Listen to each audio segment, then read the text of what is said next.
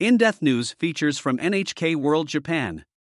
Planned release of treated water casts a shadow over Fukushima's fishing industry. Fishermen in Fukushima are clinging to hopes they can resurrect their industry after the 2011 tsunami and nuclear disaster. But plans to release treated water from the crippled Daiichi nuclear plant are making this difficult, and they want the Japanese government to do more to help. Last year, the Japanese government and the plant operator announced they would solve the problem of accumulating tainted water at Fukushima Daiichi by treating it and releasing it into the ocean. Most radioactive materials will be removed, except for radioactive tritium, which will be diluted to safe levels before being released. But concerns about the plan remain among local fishermen. The release is set to start in just over a year, and people in the fishing industry worry it could make their dire situation even worse. A decade of struggle. Sato Yukihiro is based in Soma City, Fukushima Prefecture. He uses a trawler to catch flatfish and greenies, among others. The 2011 nuclear accident forced many fishermen to suspend inshore fishing.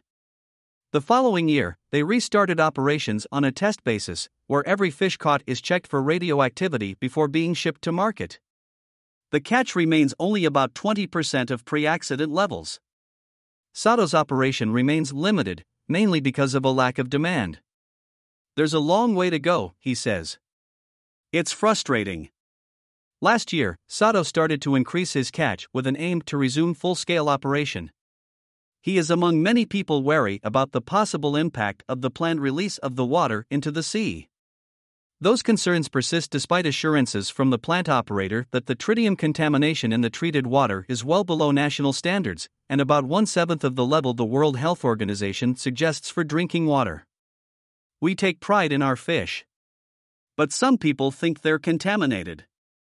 It's frustrating and demotivating, he explains. Eliminating public concerns. Also in Soma City, Hisata Norio has returned to what was once his main source of income, cultivating and processing edible seaweed. The tsunami destroyed a building that doubled as his home and processing plant. Hisata plans to increase production and return to his mainstay business, but he's worried about the impact of the treated water. He is calling on the government to promote public understanding about the safety of the plan. It's a problem if Fukushima's fishery products don't sell, he says. The government seems to have been slow in addressing public concerns. I want them to act proactively. Sato and his colleagues want the government to do a better job convincing people that the ocean is safe to fish from.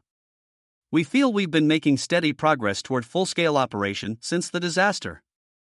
I just don't want the government to spoil it. Yamashita Takiaki, NHK World Correspondent.